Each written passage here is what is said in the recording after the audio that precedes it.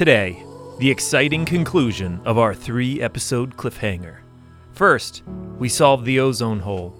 Then, we passed the Kigali Amendment. Now, what comes next? That's a great question. So what comes next? I'm Chris Stemp, the one trying to wrap this up so I can continue watching football. I'm Donnie Stemp, the one who thinks football is boring. It's the week of October 17th, 2022. The atmospheric carbon number is 415.85 parts per million. Welcome to the Week on Earth.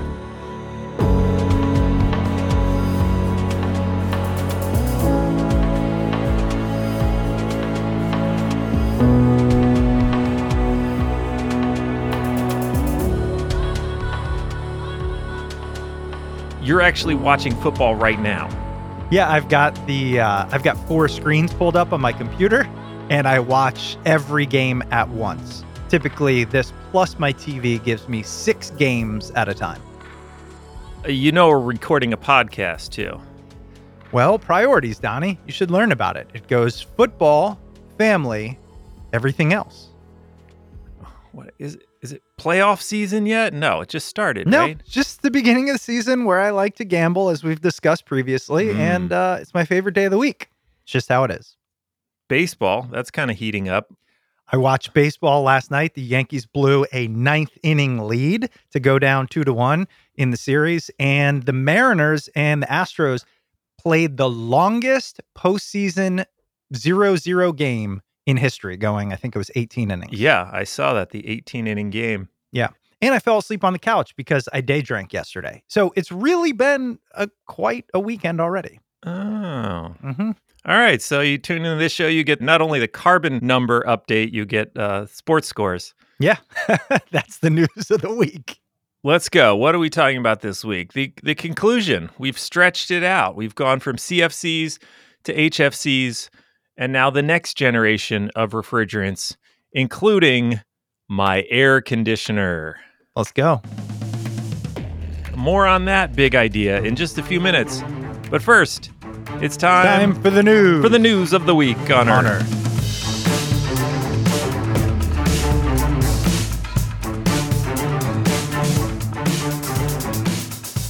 Our top story this week, it's one that didn't get a lot of coverage. I found only one article about it, but the more I thought about it, the more it scared the crap out of me. The World Wildlife Fund and the Zoological Society of London released their biennial Living Planet Report 2022, and it found that wildlife populations have decreased 69% in just the last 50 years. The steepest declines were in Latin America, the Caribbean, and the Amazon, which saw a 94% drop in 48 years. Yeah, Andrew Terry, the director of conservation at the Zoological Society of London, says, quote, "The Living Planet Index highlights how we have cut away the very foundation of life, and the situation continues to get worse. Half of the global economy and billions of people are directly reliant on nature. Preventing further biodiversity loss and restoring vital ecosystems has to be at the top of global agendas to tackle the mounting climate, environmental, and public health crisis." In a related story from Vice News, Alaska has, for the first time in history, canceled snow crab season because all the crabs are gone. This decision from the Alaska Department of Fish and Game follows a report released in August that showed that snow crab abundance in Alaska is on a steep decline, with stocks of crabs down 90% in the last 2 years. Researchers have yet to come up with a cause for this decline, but they have already agreed climate change is a main factor, as snow crabs thrive in very cold weather. Yeah. One more big story to mention this week, and that is the midterm elections and their climate implications coming up in just a few weeks now. Here in California, we've got a big ballot measure called Prop 30, which would raise up to $5 billion annually to help consumers and companies buy electric cars, buses, and trucks. And it would do that by raising taxes on those earning $2 million a year or more. The money would also be used to help wildfire prevention efforts. Interestingly, the governor of California, Gavin Newsom, he's against the measure, calling it a Trojan horse to funnel money to Lyft and Uber so they can buy electric cars for their fleet. This is a weird one. Yeah, not only is it weird, you read it weird, so I hope anybody understood what you were saying. Why? Maybe I wrote it weird. Yeah. Prop 30. I saw, I got the flyer in the mail. It sounded great. We're going to raise taxes on the rich to fund electric vehicles and wildfire prevention efforts. And our governor, who, he's considered pretty progressive, pretty environmental, is somehow against the measure and cutting ads against it. I think the conjecture is because he might be running for another higher office and he doesn't want to piss off his billionaire friends. Yeah, I've heard a lot of trash about Mr. Newsom recently. He's quite the divisive politician. Yeah, I don't like this move. The proposition is right now it's like 50-50 whether it will pass, and now that he's starting cutting ads against it, the prospects look a little worse. Point is, midterm elections are coming. They don't come that often. We've discussed on the show, voting is one of the most important things we can do for the climate. Just take a few extra minutes, look at all your ballot propositions, look at the environmental benefits, do your own research, and make sure to vote. What's the idea? Hey, what's the big idea anyway? What's the idea? What's the idea? What's the idea? What's the big idea? What's the idea? I wonder what's the big idea? Let's get into the big idea. Let's get into it. We have covered a lot of ground in the last 2 episodes on CFCs and HFCs. I'm sure everyone listened, but in case not, here's another even faster recap. This is what happened in part 1. Thomas Smedley Jr. invented synthetic refrigerant CFCs so that the refrigerators wouldn't blow up, but CFCs destroyed the ozone layer, which James Lovelock figured out with the little machine he built. Then Sherry and Melina measured, studied, and confirmed that CFCs were eating away at Earth's protective blanket, and they tried to warn the planet, but nobody listened, of course. But then, everybody in America watched an episode of All in the Family, where a man yelled at Gloria and said that hairspray was going to give us all cancer and destroy the planet. And so then, and there, we stopped buying hairspray. And so Ronald Reagan and Margaret Thatcher actually agreed to solve the problem, and along with the entire UN and the amazing heroes who work on the Montreal Protocol, the whole planet agreed to phase out CFCs and save the ozone layer. You can do this one regular speed. What happened in part 2, Chris? Well, in part 2, we learned that the replacement for CFCs, HFCs, were better for ozone, but terrible for climate change, and that they're very potent greenhouse gases. As we were working on the episode, the Kigali Amendment to the Montreal Protocol was ratified by the U.S. Senate.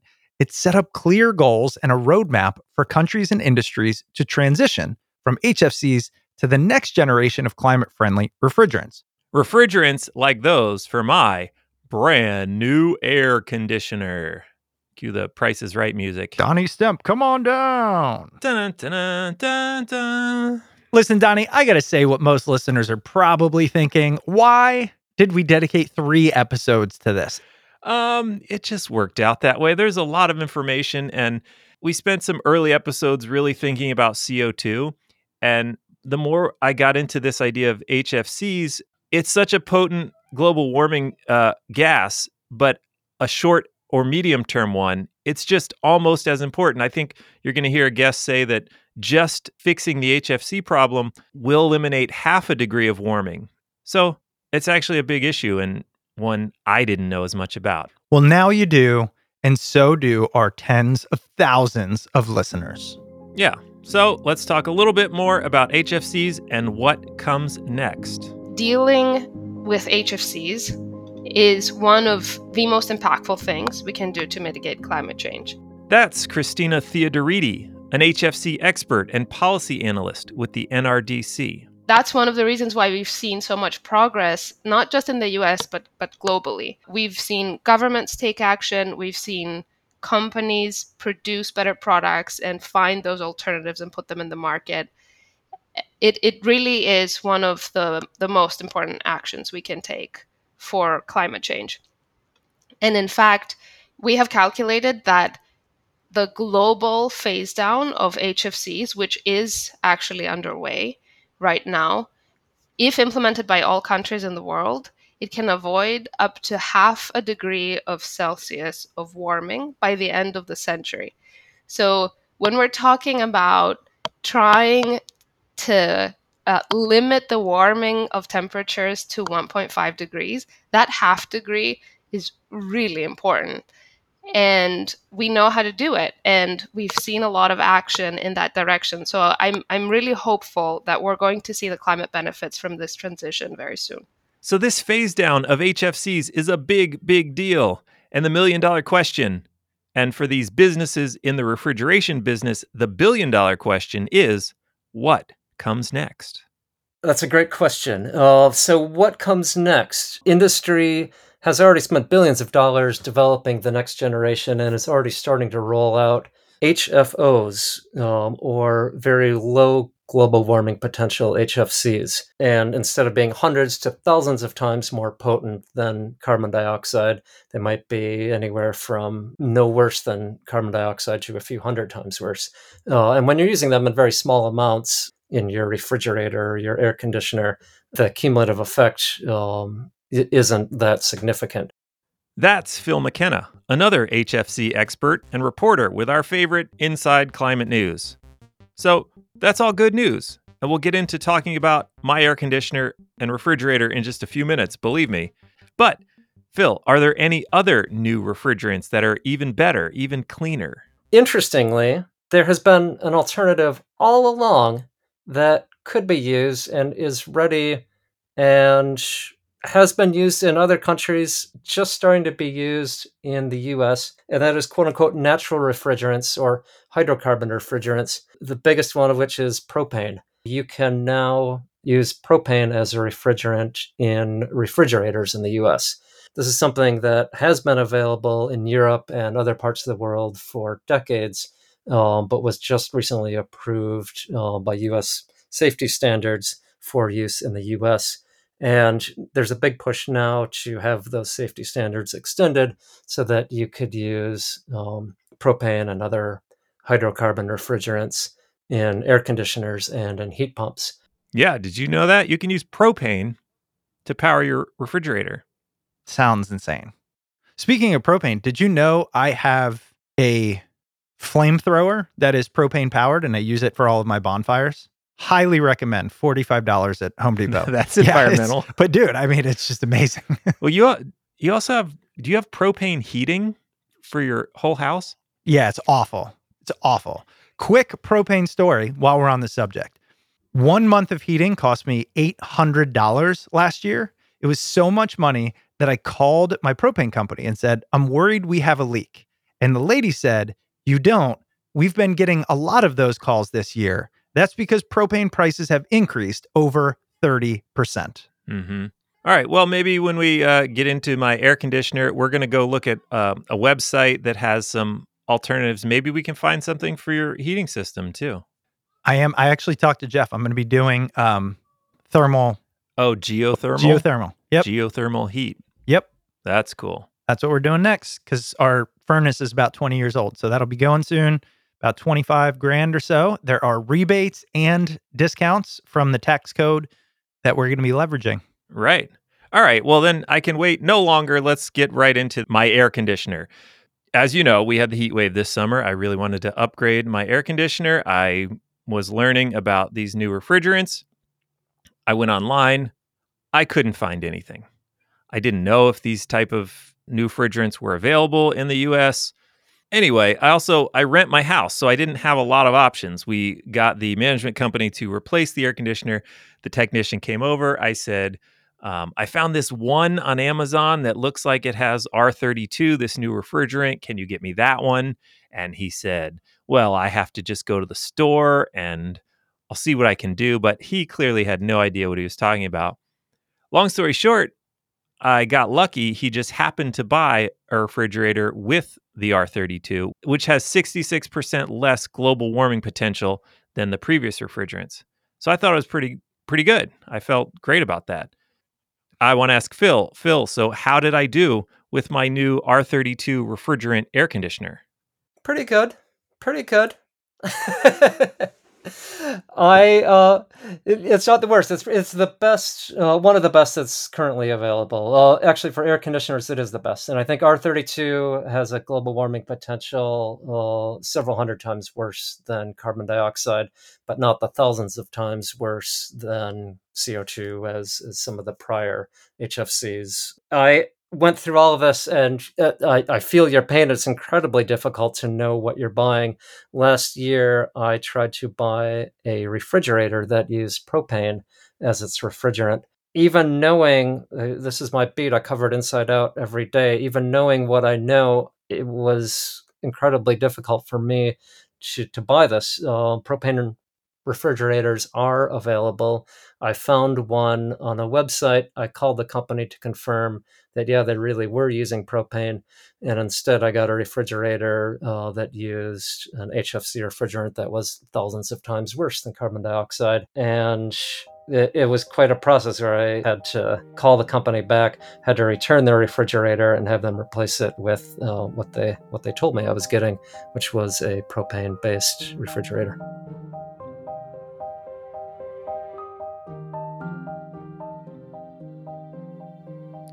Thanks, Phil McKenna. Let's continue the saga of my AC unit with our other favorite refrigerant expert, Christina Theodoridi of the NRDC. Christina, what do you think of my R32 AC unit? You made a great choice. I'm really happy about that. And actually, your confusion and frustration around figuring out what refrigerant is in there is shared by many. It's actually surprisingly difficult to figure out exactly what's in an air conditioner or a refrigerator and whether it's good or bad. And there's actually a really fantastic website that's called climatefriendlycooling.com that's meant to help consumers navigate these types of decisions. climatefriendlycooling.com. Chris, let's go check it out. I'm on it. You have the internet right there. climatefriendlycooling.com. You're making me move away from my football game, but that's okay. Climate-friendly cooling, energy-efficient products that use climate-friendly refrigerants. Wow, they have a website for everything. Yeah, now, unfortunately, the website's a little clunky, but mainly what it does is it links to Energy Star. But this is cool. Like, if you click on the Energy Star link, you see that there? Yeah, I'm here. Okay, got it. Yeah, and see what's cool there. You can select by under refrigerant type. You can select lower impact on global warming. Right. You finding anything in the heat pump section? There's rebates listed on this website, so you can actually search for the rebates in your area, which I find very useful. That's true. I even went to the refrigerator section because now I'm thinking my fridge is really old. It runs all the time. I should replace that. You better go catch it. You can type in your zip code here and it will tell you the rebates in your area. So my local city, Glendale, will give me like an $80 rebate for the fridge. And then not to mention the potential rebates from the Inflation Reduction Act. Grand.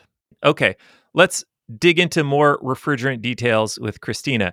Christina, same question I asked Phil. What are the kinds of new refrigerants that you've been seeing and studying? The thing is with the transition away from HFCs, from hydrofluorocarbons, is that we are looking at a lot of different types of chemicals to function as refrigerants. So in the past, we went from one big category to the next for every application. Now we are looking at many different types of chemicals that are tailored for the specific application that they will be used for. So, for example, and perhaps that's somewhat counterintuitive, carbon dioxide is a really good refrigerant, and we're seeing it in supermarket systems nowadays. Ammonia, hydrocarbons, all of these are now being used in new types of equipment. And then some new chemicals, so HFOs, hydrofluoroolefins. These are synthetic chemicals that we are using to replace HFCs in car air conditioning and to make insulation foams in a number of different applications. So we are now looking at specific chemicals for specific applications instead of a wide array. It still is quite complicated to figure out as a consumer what to look for. And frankly, one of the things that we would like to see is that you don't have to worry about it. So one of the reasons why we do this type of work is because we would like to see the market only supply equipment that doesn't have a bad refrigerant in it. We want all the refrigerants in all the equipment that will be on the market to be climate friendly. And we're moving in that direction. R32 is a great example. It's not perfect. It still has a global warming potential. It still warms the climate, but it is much better than its predecessor, and it's a step in the right direction. Okay. How about refrigerators? I'm just curious about that because that's the next thing that I have a 20-year-old refrigerator. I feel like it's about to die. It runs all the time. Any progress on refrigerators for consumers now? A lot of progress on refrigerators, thankfully. Refrigerators is actually one of those applications where we've seen really great progress. So there are much better alternatives in the market, and climatefriendlycooling.com would be a great resource to figure out what you want, because there's also the energy efficiency component to it, not just what refrigerant is in there. So you want to always look for something that has a refrigerant that's climate friendly and a pretty good rating on energy efficiency to ensure that the operating, the consumption of energy is not too high, so you're not burdening the climate from that angle. Air conditioning is actually one of the areas where progress has been a little harder, but we are expecting that within the next 2-3 years, really not too long, we'll be seeing more and more products in the market with refrigerant that doesn't do harm to the climate.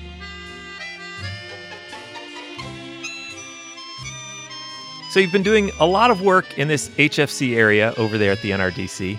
You're working on the phase down of HFCs. You're working on bringing climate-friendly alternatives into the market.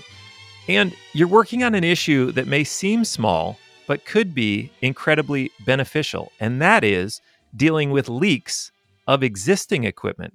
Tell me about that work. Equipment that we have in our homes, our refrigerators or air conditioners, those things leak. Nothing is perfectly sealed. And dealing with the emissions that are associated with us using all these types of equipment is really an incredible opportunity to avoid additional climate damage.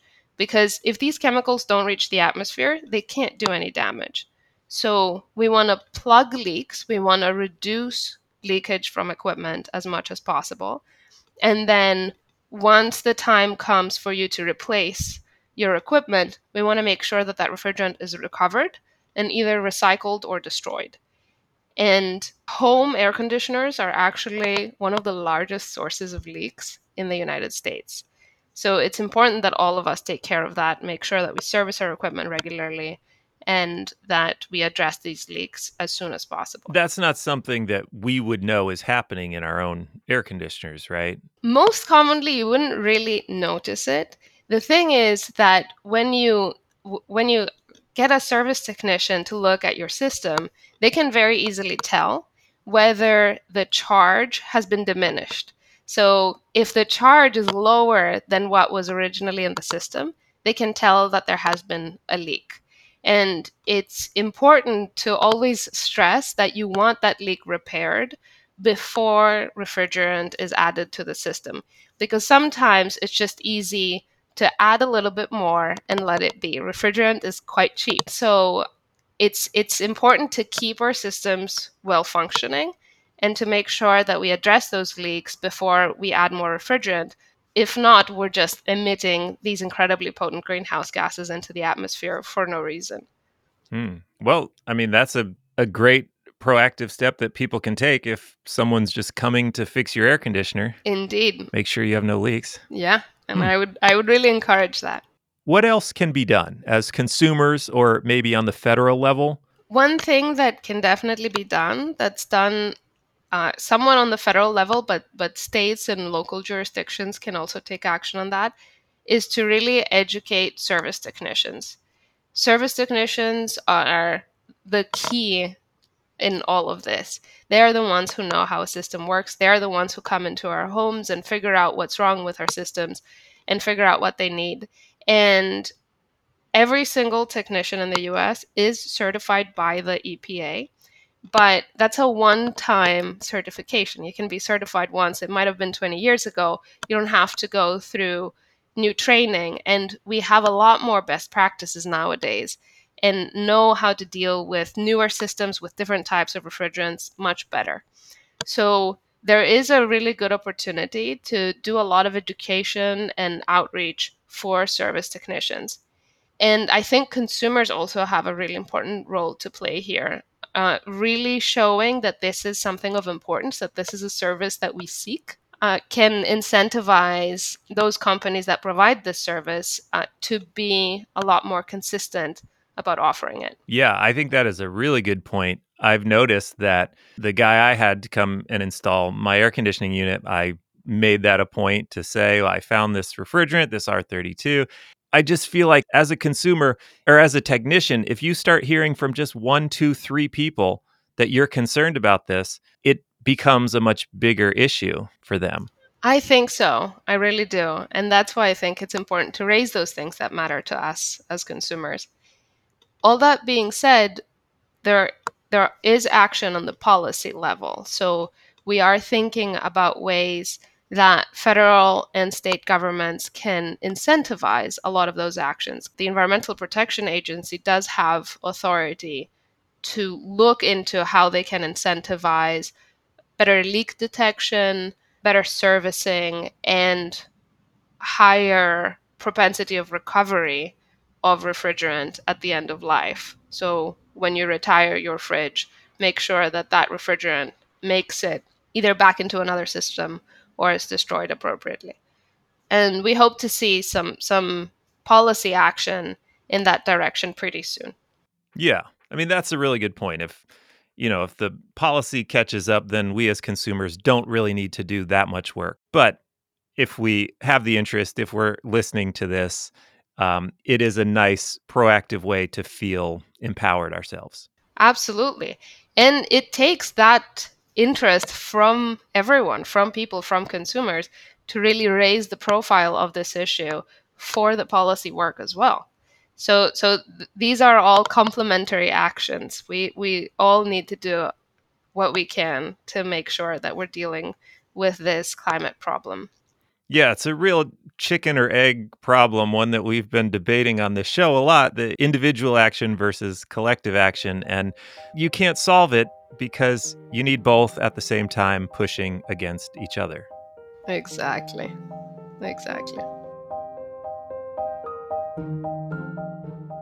I really hope that this conversation leaves people feeling a little more optimistic and empowered, that we know how to solve difficult problems, and there are ways to get industry to a point where they are a part of the solution, not just a part of the problem.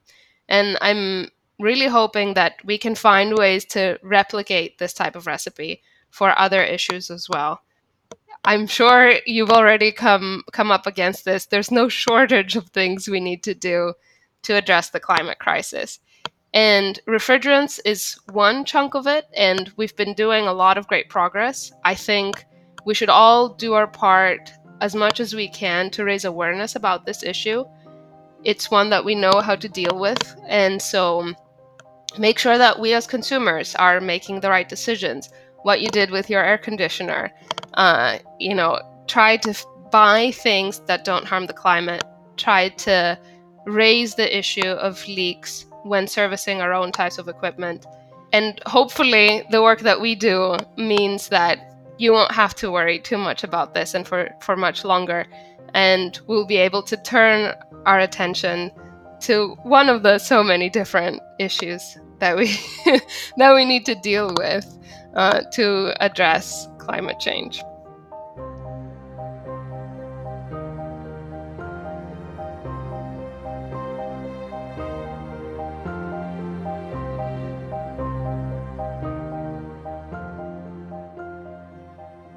Well done on your deep dive. And what I'd like to commit to our listeners is thank you for making us through this journey. You are now a PhD in ozone, and I promise we will not do any more episodes on this topic. That's true.